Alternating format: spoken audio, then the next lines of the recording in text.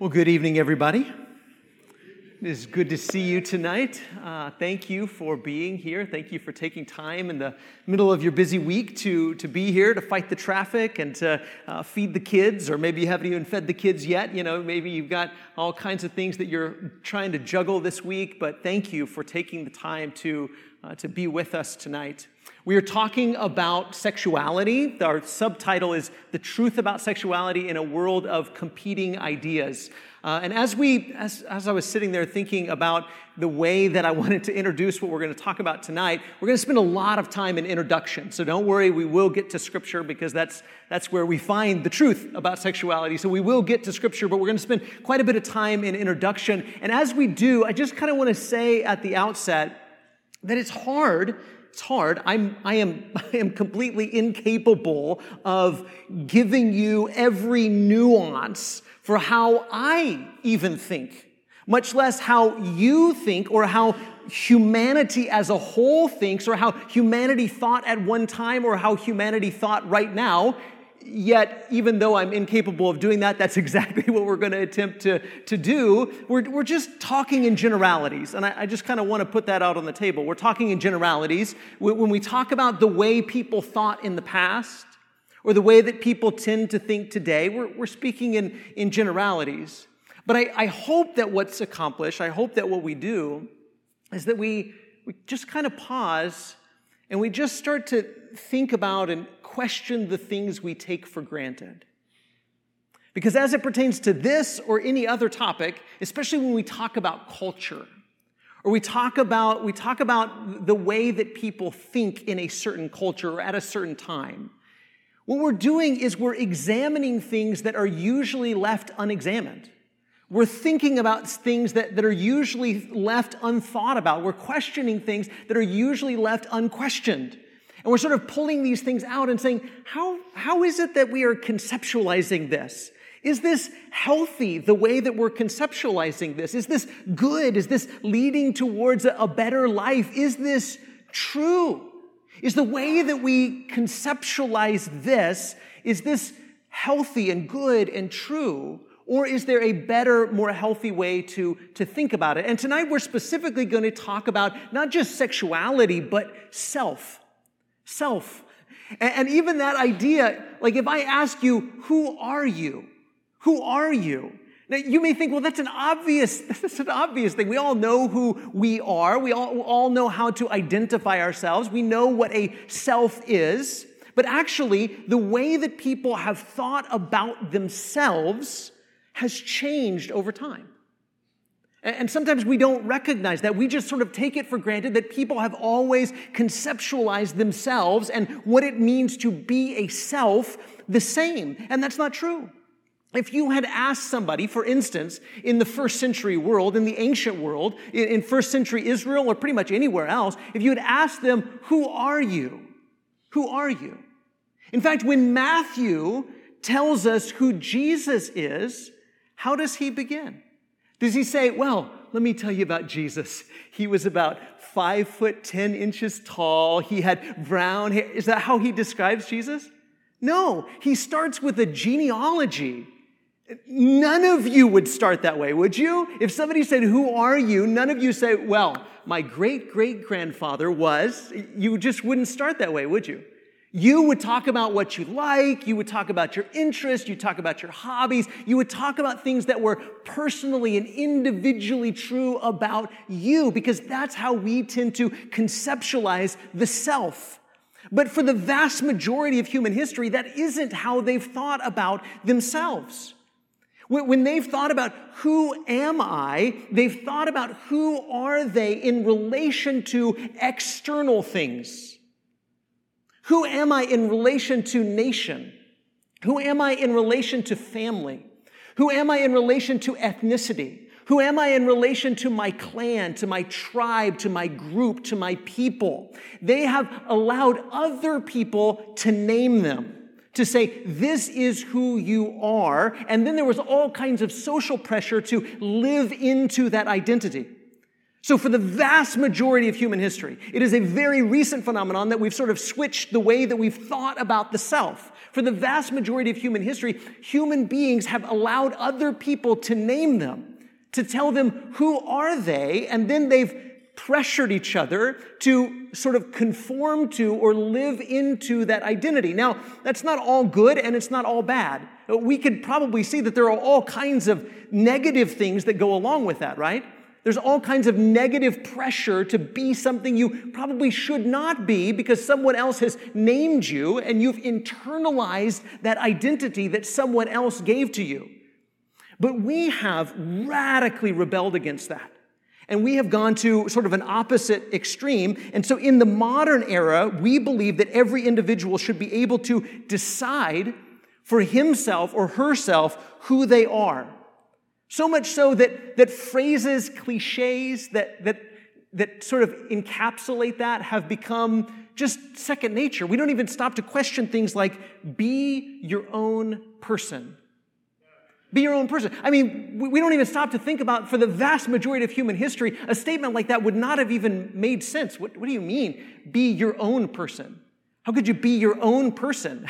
You're connected to family and tribe and clan and group and nation. How could you be your own person? Or we say things like blaze your own trail or think for yourself or follow your own heart or live your truth. This is the way we conceptualize ourselves. Now again, it's not all good and it's not all bad. And there's really no way to break out of that as individuals. That's just the world we live in. That's how we think of ourselves. In fact, I tend to think about things in terms of story, and I think that most people in the West especially, most people in our country at our time, tend to think of themselves as the main character in a story that's about them. Don't you think? Most of us probably think of ourselves that way. We think we are the main character. Now, I don't know if you hear a theme song when you walk down the street or not. Maybe you do, maybe you don't. But chances are you kind of tend to think of yourself as the main character in a story about you. This is a story about me. And everybody else in my world are sort of supporting characters. Some of them are my friends. Some of them are my villains and my arch enemies. But everyone in the story it's a story about me. And everything sort of revolves around me and my pursuit of what I want and what I desire and what will make me happy. But this is a fairly recent and unique way of thinking about ourselves. And there are all sorts of consequences that come along with thinking of ourselves in this way. There's a book, and I'm not necessarily recommending it, but a book by Carl R. Truman.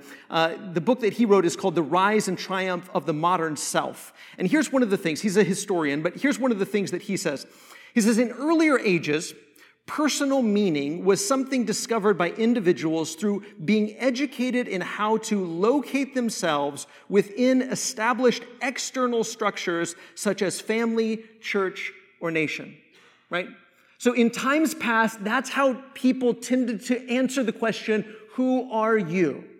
They tended to answer that question in relation to external structures, their family, the church, their nation. And so who am I in relation to those external things? However, today, he goes on to say, the notions that human flourishing is found primarily in an inner sense of well-being, that authenticity is found by being able to act outwardly as one feels inwardly, and that who we are is largely a matter of personal choice, not external imposition, have become common intuitions. In other words, this is how we have come to just naturally think. In fact, we don't even really question this anymore. And so we tend to think about things like human flourishing is found primarily in an inner sense of well-being. That isn't necessarily the way that people have always thought. In fact, Truman has an interesting analogy or a story that he tells. He says, if you were to go back in time and ask my grandfather, and his grandfather was like a sheet metal worker, and you would have asked him about his job satisfaction, he said you'd first probably have to explain to him what job satisfaction meant. Like he wouldn't even necessarily understand what does that mean, job satisfaction. And then you kind of explain, are you happy with your job? Do you like your job? Is it a good job? Are you satisfied with your job? And his grandfather probably would have said, well, yes, it's a good job. Why? Because I can provide for my family.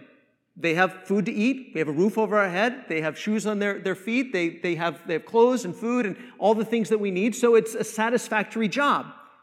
But if you had asked this guy, Carl, now, are you satisfied with your job? He wouldn't have even thought of it in the same terms in relation to his family. He would have thought about it in terms of, does it make me personally happy? Do I enjoy this?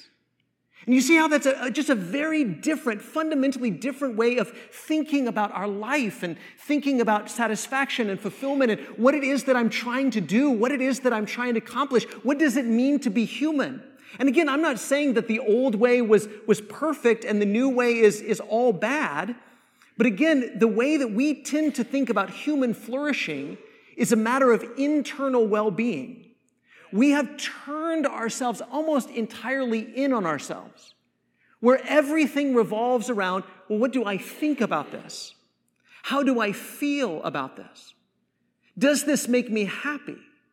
Does this satisfy me emotionally?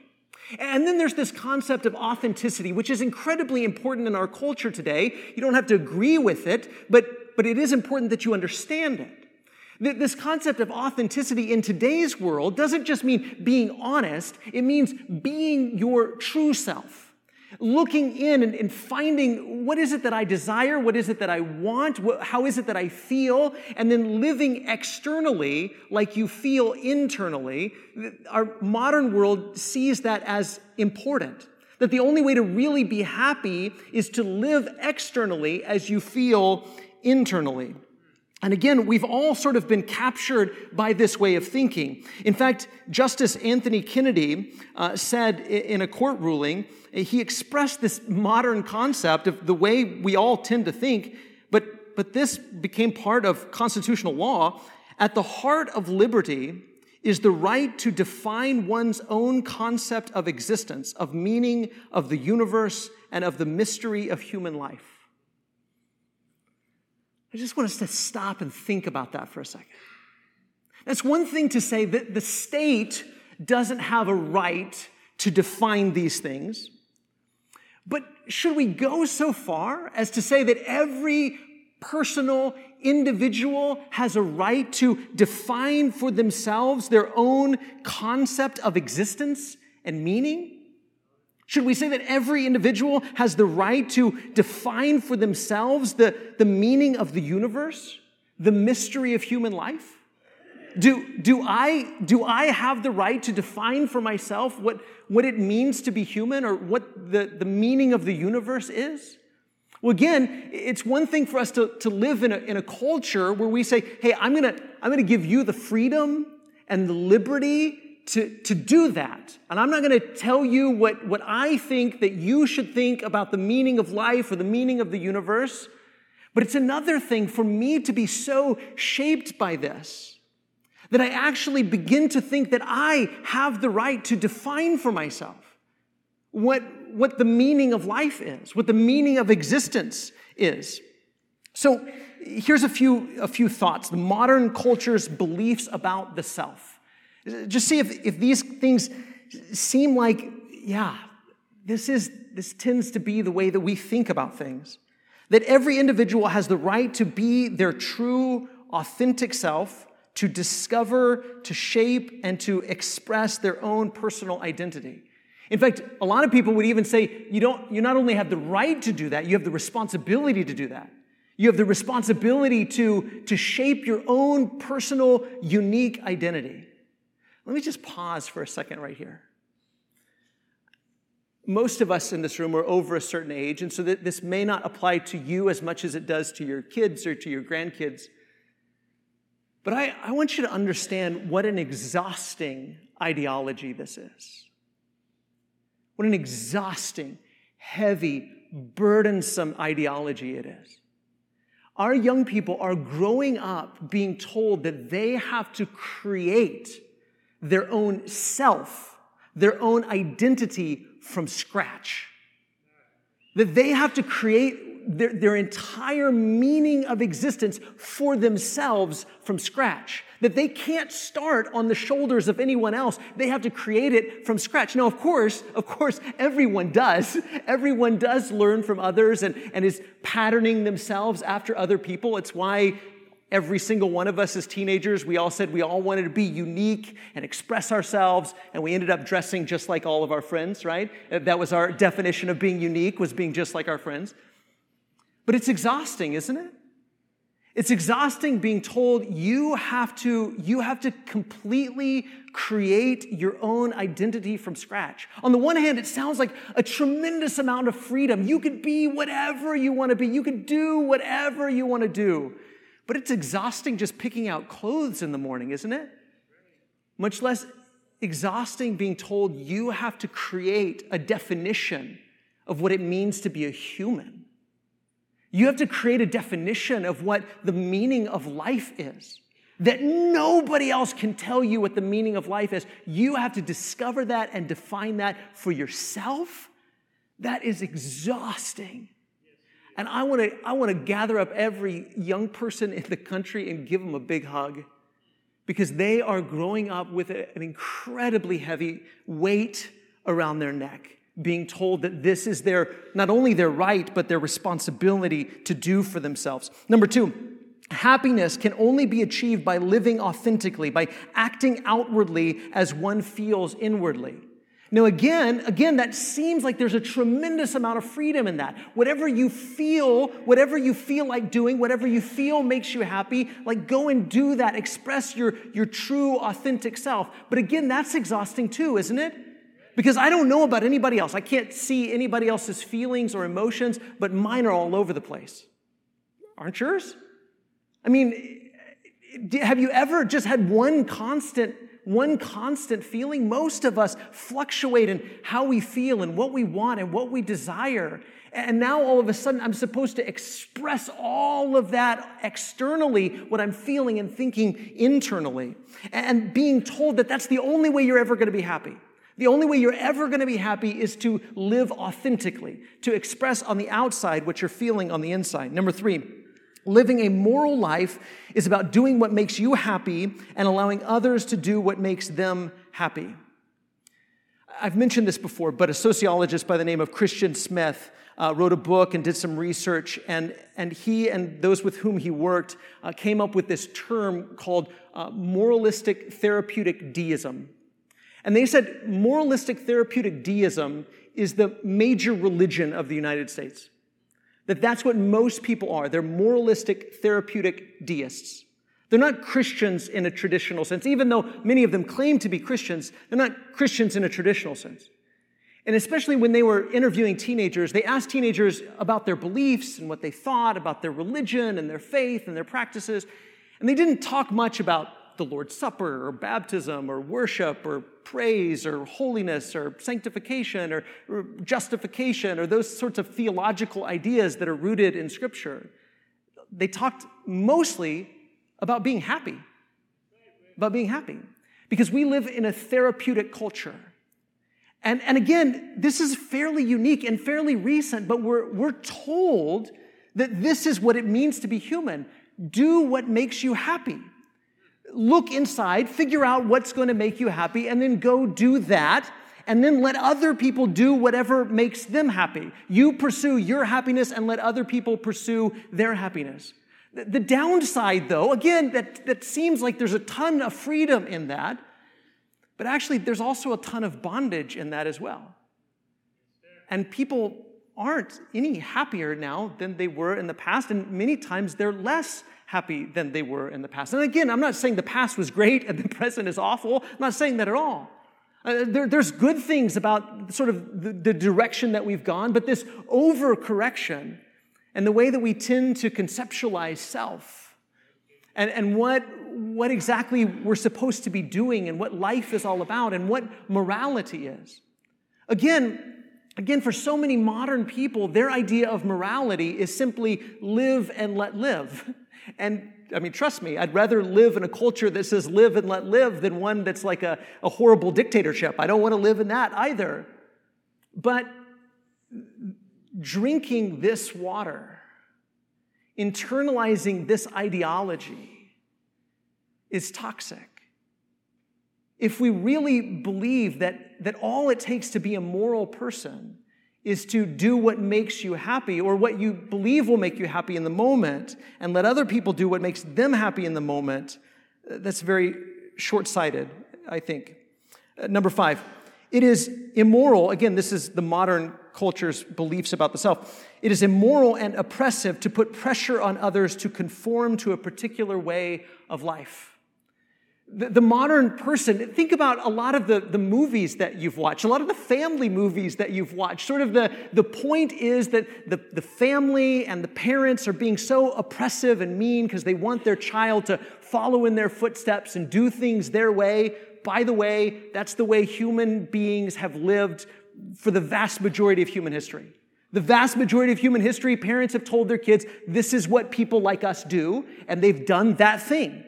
But now we've come to believe that that's oppressive, that it's a form of violence to sort of encourage someone or pressure someone, to put any sort of pressure on someone at all, to conform to our expectations. But again, there's a double standard here, isn't there? Because every culture, including the modern culture, puts pressure on people to think a certain way and to live a certain way, to do things in a certain way. All of these things are being pressured upon people. Think like this. Do things like this. And so again, there's this sort of double standard here that we have to be incredibly careful of. And again, I don't want to act like this is them. This is us. This is the way we all tend to think, isn't it? We all tend to think, just let me do me. Let me live my life. Let me figure it out for myself. I just want to be what I want to be, and I don't want anybody pressuring me to conform or to do things their way. We've all internalized this, and again, there's some good that goes along with this. But we kind of have to stop and say, is this the biblical view? Is this the gospel view? Is this what really leads to human flourishing? Is this what's going to lead to my ultimate happiness? Is me just defining for myself who I am, naming myself, and directing myself, and being Lord over myself? As we said a couple weeks ago, what we've essentially done is we've made the self into an idol, haven't we? We have made the self deified. We have made the self the new God, where we answer only to self. We let self define us. We let self direct us. We let self lead us. Now, add to this the fact that we also live in a hyper-sexualized society. Not only do we have all of this sort of working on us and shaping the way that we think, we also live in a hyper-sexualized society. When you think about the ancient world, if you had talked to an ancient person, somebody from Rome or Greece or even from Israel, and you were to ask them about sexual activities, they knew sexual activities. Okay, they weren't foolish on sexual activities. They knew about every sexual activity. We haven't invented any new sexual activities. All sexual activities had been explored and experimented with. We haven't invented anything new. And so in the ancient world, sexual activity was one thing. But in the modern world, what we have invented is sexual identity. In the ancient world, sex was something you do, but in the modern world, especially after Freud and others, in the modern world, sex is something you are. And that is a new way of thinking about things. So that we conceptualize ourselves, we identify ourselves according to sexual attraction. I was thinking even about the word heterosexual. If I were to say to you, I'm a heterosexual man, nobody would even think anything of that. But if you had tried to explain that to the apostles or to Jesus, that idea would have been like, what do you mean you're a heterosexual man? What does that even mean? What does that mean? What does it mean for someone who hasn't even engaged in sexual activity to identify themselves, to have as their identity who they're attracted to? This is a new concept that goes back to this modern idea about the self. And again, you take all of this and combine this with the fact that we live in a hypersexualized age, that it has become normal to think of our identity as who we're attracted to. And where sex has become not just something you do, but something you are. And so people, especially again young people, but not just young people, we are saturated in this environment with the ideology that your job is to look inside yourself and to figure out who you are, especially sexually, and then express externally what you're feeling internally. There are all kinds of problems with this way of thinking. All kinds of problems with this way of thinking. And again, I'm not just talking about certain sexual activities and behaviors that Scripture says are immoral in and of themselves. I'm talking about the ideology that we've all sort of adopted. So much so that Holly was sharing with me about a celebrity, a singer not too long ago who got a divorce. And she divorced her husband. I may come back to this later in another lesson, but she divorced her husband, and she sang about it, wrote about it, talked about it, whatever it was, about why she divorced her husband. And she said that for the last few months or years, whatever it was, that she was wearing her wedding ring, that she was living a lie. See, that goes back to the modern culture's belief about the self. That they believe that they have a moral responsibility to live on the outside what they're feeling on the inside. And so we people today, we get divorced because of this. We get married because of this. We sleep with people because of this. We look at pornography because of this. Because we have conceptualized ourselves that way, where our desires and our wants are king. They rule over us. We are defined by our desires. We are lorded over by our desires. We are enslaved by our desires. But it doesn't have to be this way. We don't have to think about ourselves this way. The gospel gives us another way to conceptualize the self. The gospel gives us a new way to think about ourselves. Now, stay with me if you would. Look at Ephesians chapter 4, verse 17. Ephesians 4 and verse 17. Now this I say and testify in the Lord, that you must no longer walk as the Gentiles do, in the futility of their minds. When he talks about the Gentiles, he's talking about the unbelievers. They are darkened in their understanding, alienated from the life of God because of the ignorance that is in them due to the hardness of their hearts. They have become callous, unable to feel, and have given themselves up to sensuality, greedy to practice every kind of impurity. That idea of sensuality means lack of self-restraint, self-abandonment. But Paul doesn't write this. Pay attention to why he's saying what he's saying. He's not saying this so that you'll be angry at them or so that you'll hate them, so that the church at Ephesus would hate their unbelieving neighbors. It's not to say be mad at them, be angry at them, treat them as your enemies. They're not your enemies. They're not your enemies. But neither are they your guides.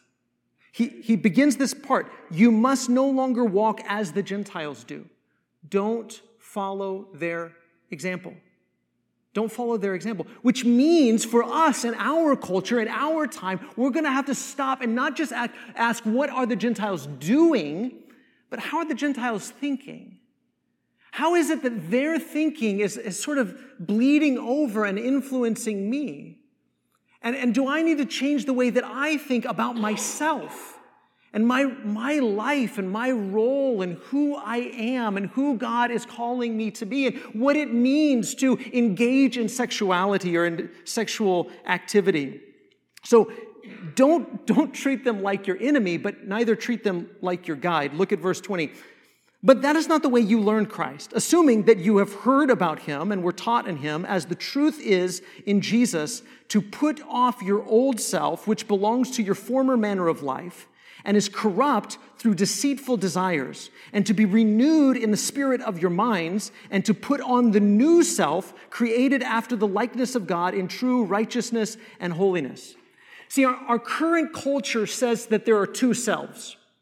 There is your repressed self, the repressed self that you kind of show to people, but it's not who you really want to be. It's the repressed self that you kind of show to people, but you have this authentic self, this true self that's inside. It's just waiting to break out, and that you need to let your authentic self out. That's how the current culture tells you to think about and conceptualize yourself. That you have your repressed self, what everybody else is making you do, what your spouse is making you do, what your parents are making you do, what society is making you do, what the church is making you do, what your family is making you do, and then you've got your inner self. And that inner self just wants to break out and be free. And our culture is saying that authentic self, that's your real true self. Listen to that inner self. But the gospel gives us a new way to conceptualize ourselves, and a new way to conceptualize that sort of two selves. And it's not the repressed self and the inner self. It's the old self and the new self. There's the old self, the old Wes. The old Wes that did what Wes wanted to do. Because the truth is, I've let the inner self out, and I've reaped the consequences. That I've lived according to my desires, and my desires, by the way, are deceitful. My desires are deceitful because they say one thing and they deliver another. And we have to recognize that about our desires, don't we? The modern culture won't tell you that. The modern culture won't tell you that desires are deceitful. They'll tell you that desires always fulfill. But you know better than that, don't you? You know that our desires say one thing and deliver another. Our desires are insatiable. Insatiable. And if you allow your desires to define you and direct you and enslave you, they will never deliver on their promises. Never.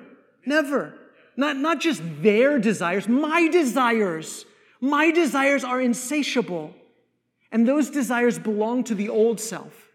But I can have a new self. I can be a new self, not a new self that's me naturally. See, this isn't me trying to lie and try to be something that I'm not or pretend to be better than I am. This is me saying, Jesus is giving me a new self. The Holy Spirit is giving me a new self. A new identity, and I'm going to lean into that and live into that. Imperfectly, we all are, imperfectly. But we need to live into and lean into that new identity in Christ. But, he says, that is not, we already read that part. Let's go down to chapter 5. Chapter 5 and verse 1. He says, you are God's children whom he loves, so try to be like him. Live a life of love just as Christ loved us and gave himself for us as a sweet-smelling offering and sacrifice to God. This is your true identity. This is your identity. Your identity is you are God's what? Children. You are God's children. That's why we began this series the way that we did in lesson 1. We orient ourselves around the love of God. God loves you. You have desires? Okay. You don't know what to do with your desires? Okay. So does everybody here. Everybody here has desires that we don't know what to do with. It doesn't mean that you're irredeemable. It doesn't mean that something is weird with you or wrong with you. This is the way all of us are. All of us are. You've acted on those desires. You've given in to those desires. You've indulged those desires. So has everyone here. And if you're in Christ, you are God's children, and he loves you. That's your new identity. That's your new identity. You're not going to allow your desires to define you. You're going to allow the love of God to define you. This is who I am. Now, again, that doesn't mean be dishonest about your desires. It doesn't mean pretend you don't have those desires. It doesn't mean suppress your desires. It means surrender your desires. We're going to say, yes, I struggle. Yes, I'm messed up. Yes, I've given in to those desires way too many times, but this is my identity. My identity is I am God's child, so I'm going to try to be like him. Verse 3, but there must be no sexual sin among you or any kind of evil or greed. Those things are not right for God's holy people. Again, that's your identity. That's your new identity. Not an identity that you have achieved, an identity that you have received. God has given you this identity. You are his children and you are holy. You are holy. Whatever your desires are, you are holy. If you are in Christ Jesus, you are holy. You are God's children. Whatever you've done in the past, you are holy. You are God's children. So believe that identity, accept that identity, and live into that identity. Verse 5, you can be sure of this. No one will have a place in the kingdom of Christ and of God who sins sexually or does evil things. Again, as we started, when you read these kinds of things in Scripture, recognize that in the first century, and I believe the way we should think now, sexual sin is not about what you desire. Sexual sin is about what you do. Sexual sin isn't about what you desire. It's about what you do. Your desires do not define you. The love of Christ defines you. So live into that identity and live that out. Do not allow your old self and those old desires to define you and direct you. Listen to what he says in Colossians 3, Paul in Colossians 3 and verse 1. If then you have been raised with Christ when you were baptized, seek the things that are above, where Christ is, seated at the right hand of God. Set your minds on things that are above, not on the things that are on earth, for you have died and your life is hidden with Christ in God. When Christ, who is your life, appears, then you also will appear with him in glory. When Christ, who is your what? Your life. When Christ is your life, this is the only way. This is the only way. Our current culture tells you your desires have to be your life. Go fulfill your desires. Go live those things out. If you want to look at pornography, then go look at pornography. If you want to leave your spouse, leave your spouse. If you want to sleep with this person, sleep with this person. If you want to do this, do that. If you want to dress this way, dress this way. If you want to do this thing, do this thing. If you want to, whatever. Our current culture tells us to live out and live by and make our desires our life. To have a story and to be in a story that revolves around us. In fact, here's how we could put it. Culture offers you a starring role in a story that will ultimately be about your tragically unfulfilled desires. And that's true for all of us. If you live a story that is about fulfilling your desires, it will be a tragedy. You don't think it will be in the moment. You think, all I need to do is leave my wife for this other woman. All I need to do is leave my husband for this other man, and then I'm going to be happy because they're my true love. But I guarantee you that if you live a story and you keep living a story and you don't stop living a story that revolves around your desires, where you're the main character in a story about you, then it will end in your tragically unfulfilled desires because your desires are insatiable. They are insatiable. And you will never fulfill them all. And they will always leave you wanting more. Christ, on the other hand, offers you a supporting role in a story about how he will successfully bring justice and glory and fulfillment to all of God's people. That's the story I want to be a part of. I don't want to be in a story that centers around me. I don't want to be the main character in a story about me. All I want to be is a supporting character in a story about Jesus. I want to define myself in relation to him, and really, I want to define myself in relation to you. I tell you every single week, I love you. My identity is about who I am in relation to Jesus, to my family, to my church. My identity is about who I am in relation to all of these things. And this is a much bigger story. And I would argue a much better story, and a story that is guaranteed to end in success and victory. But if you live a story that is about you, a story that revolves around you, I guarantee it will end in tragedy and unfulfilled desires. Let's pray. Father God, we thank you for this opportunity to gather together. And Father, it is a heavy thing to try to question and push back against the cultural flows, the way that culture thinks and tells us to think and shapes us to think. But Father, I pray that you give us eyes to see and a heart to discern what is true and what is right and what is good. Help us, Father, to define ourselves in relation to you, in relation to your love, in relation to your Son Jesus, in relation to your Spirit, in relation to your people.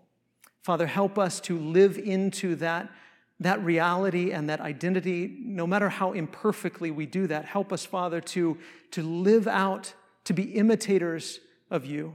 And we pray these things in Jesus' name. Amen.